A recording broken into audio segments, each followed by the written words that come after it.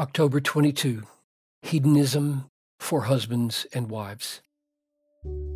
Now, as the church submits to Christ, so also wives should submit in everything to their husbands.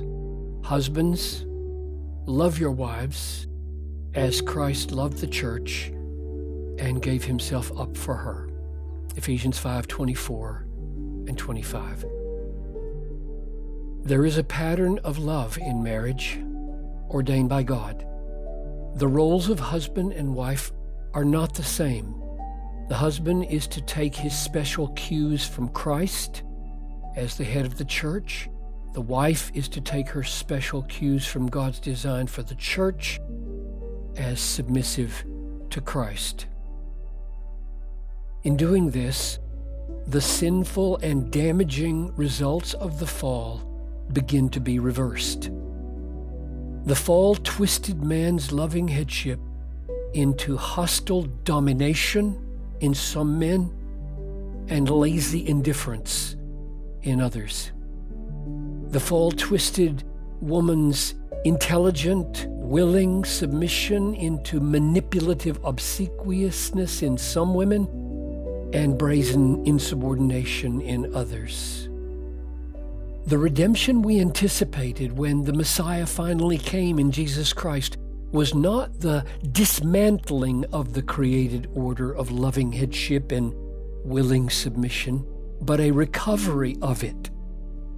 Wives, redeem your fallen submission by modeling it after Christ's intention for a joyful church. Husbands, redeem your fallen headship by modeling it after Christ's intention for the lavishly loving Christ. I find in Ephesians 5:21-33 these two things: the display of Christian hedonism in marriage and the direction its impulses should take. Wives, seek your joy in the joy of your husband by affirming and honoring his God-ordained role as head or leader of your relationship. Husbands, seek your joy in the joy of your wife by accepting the responsibility to lead as Christ led the church and gave himself for her. I would like to bear witness to God's goodness in my life. I discovered Christian hedonism the same year I got married, 1968.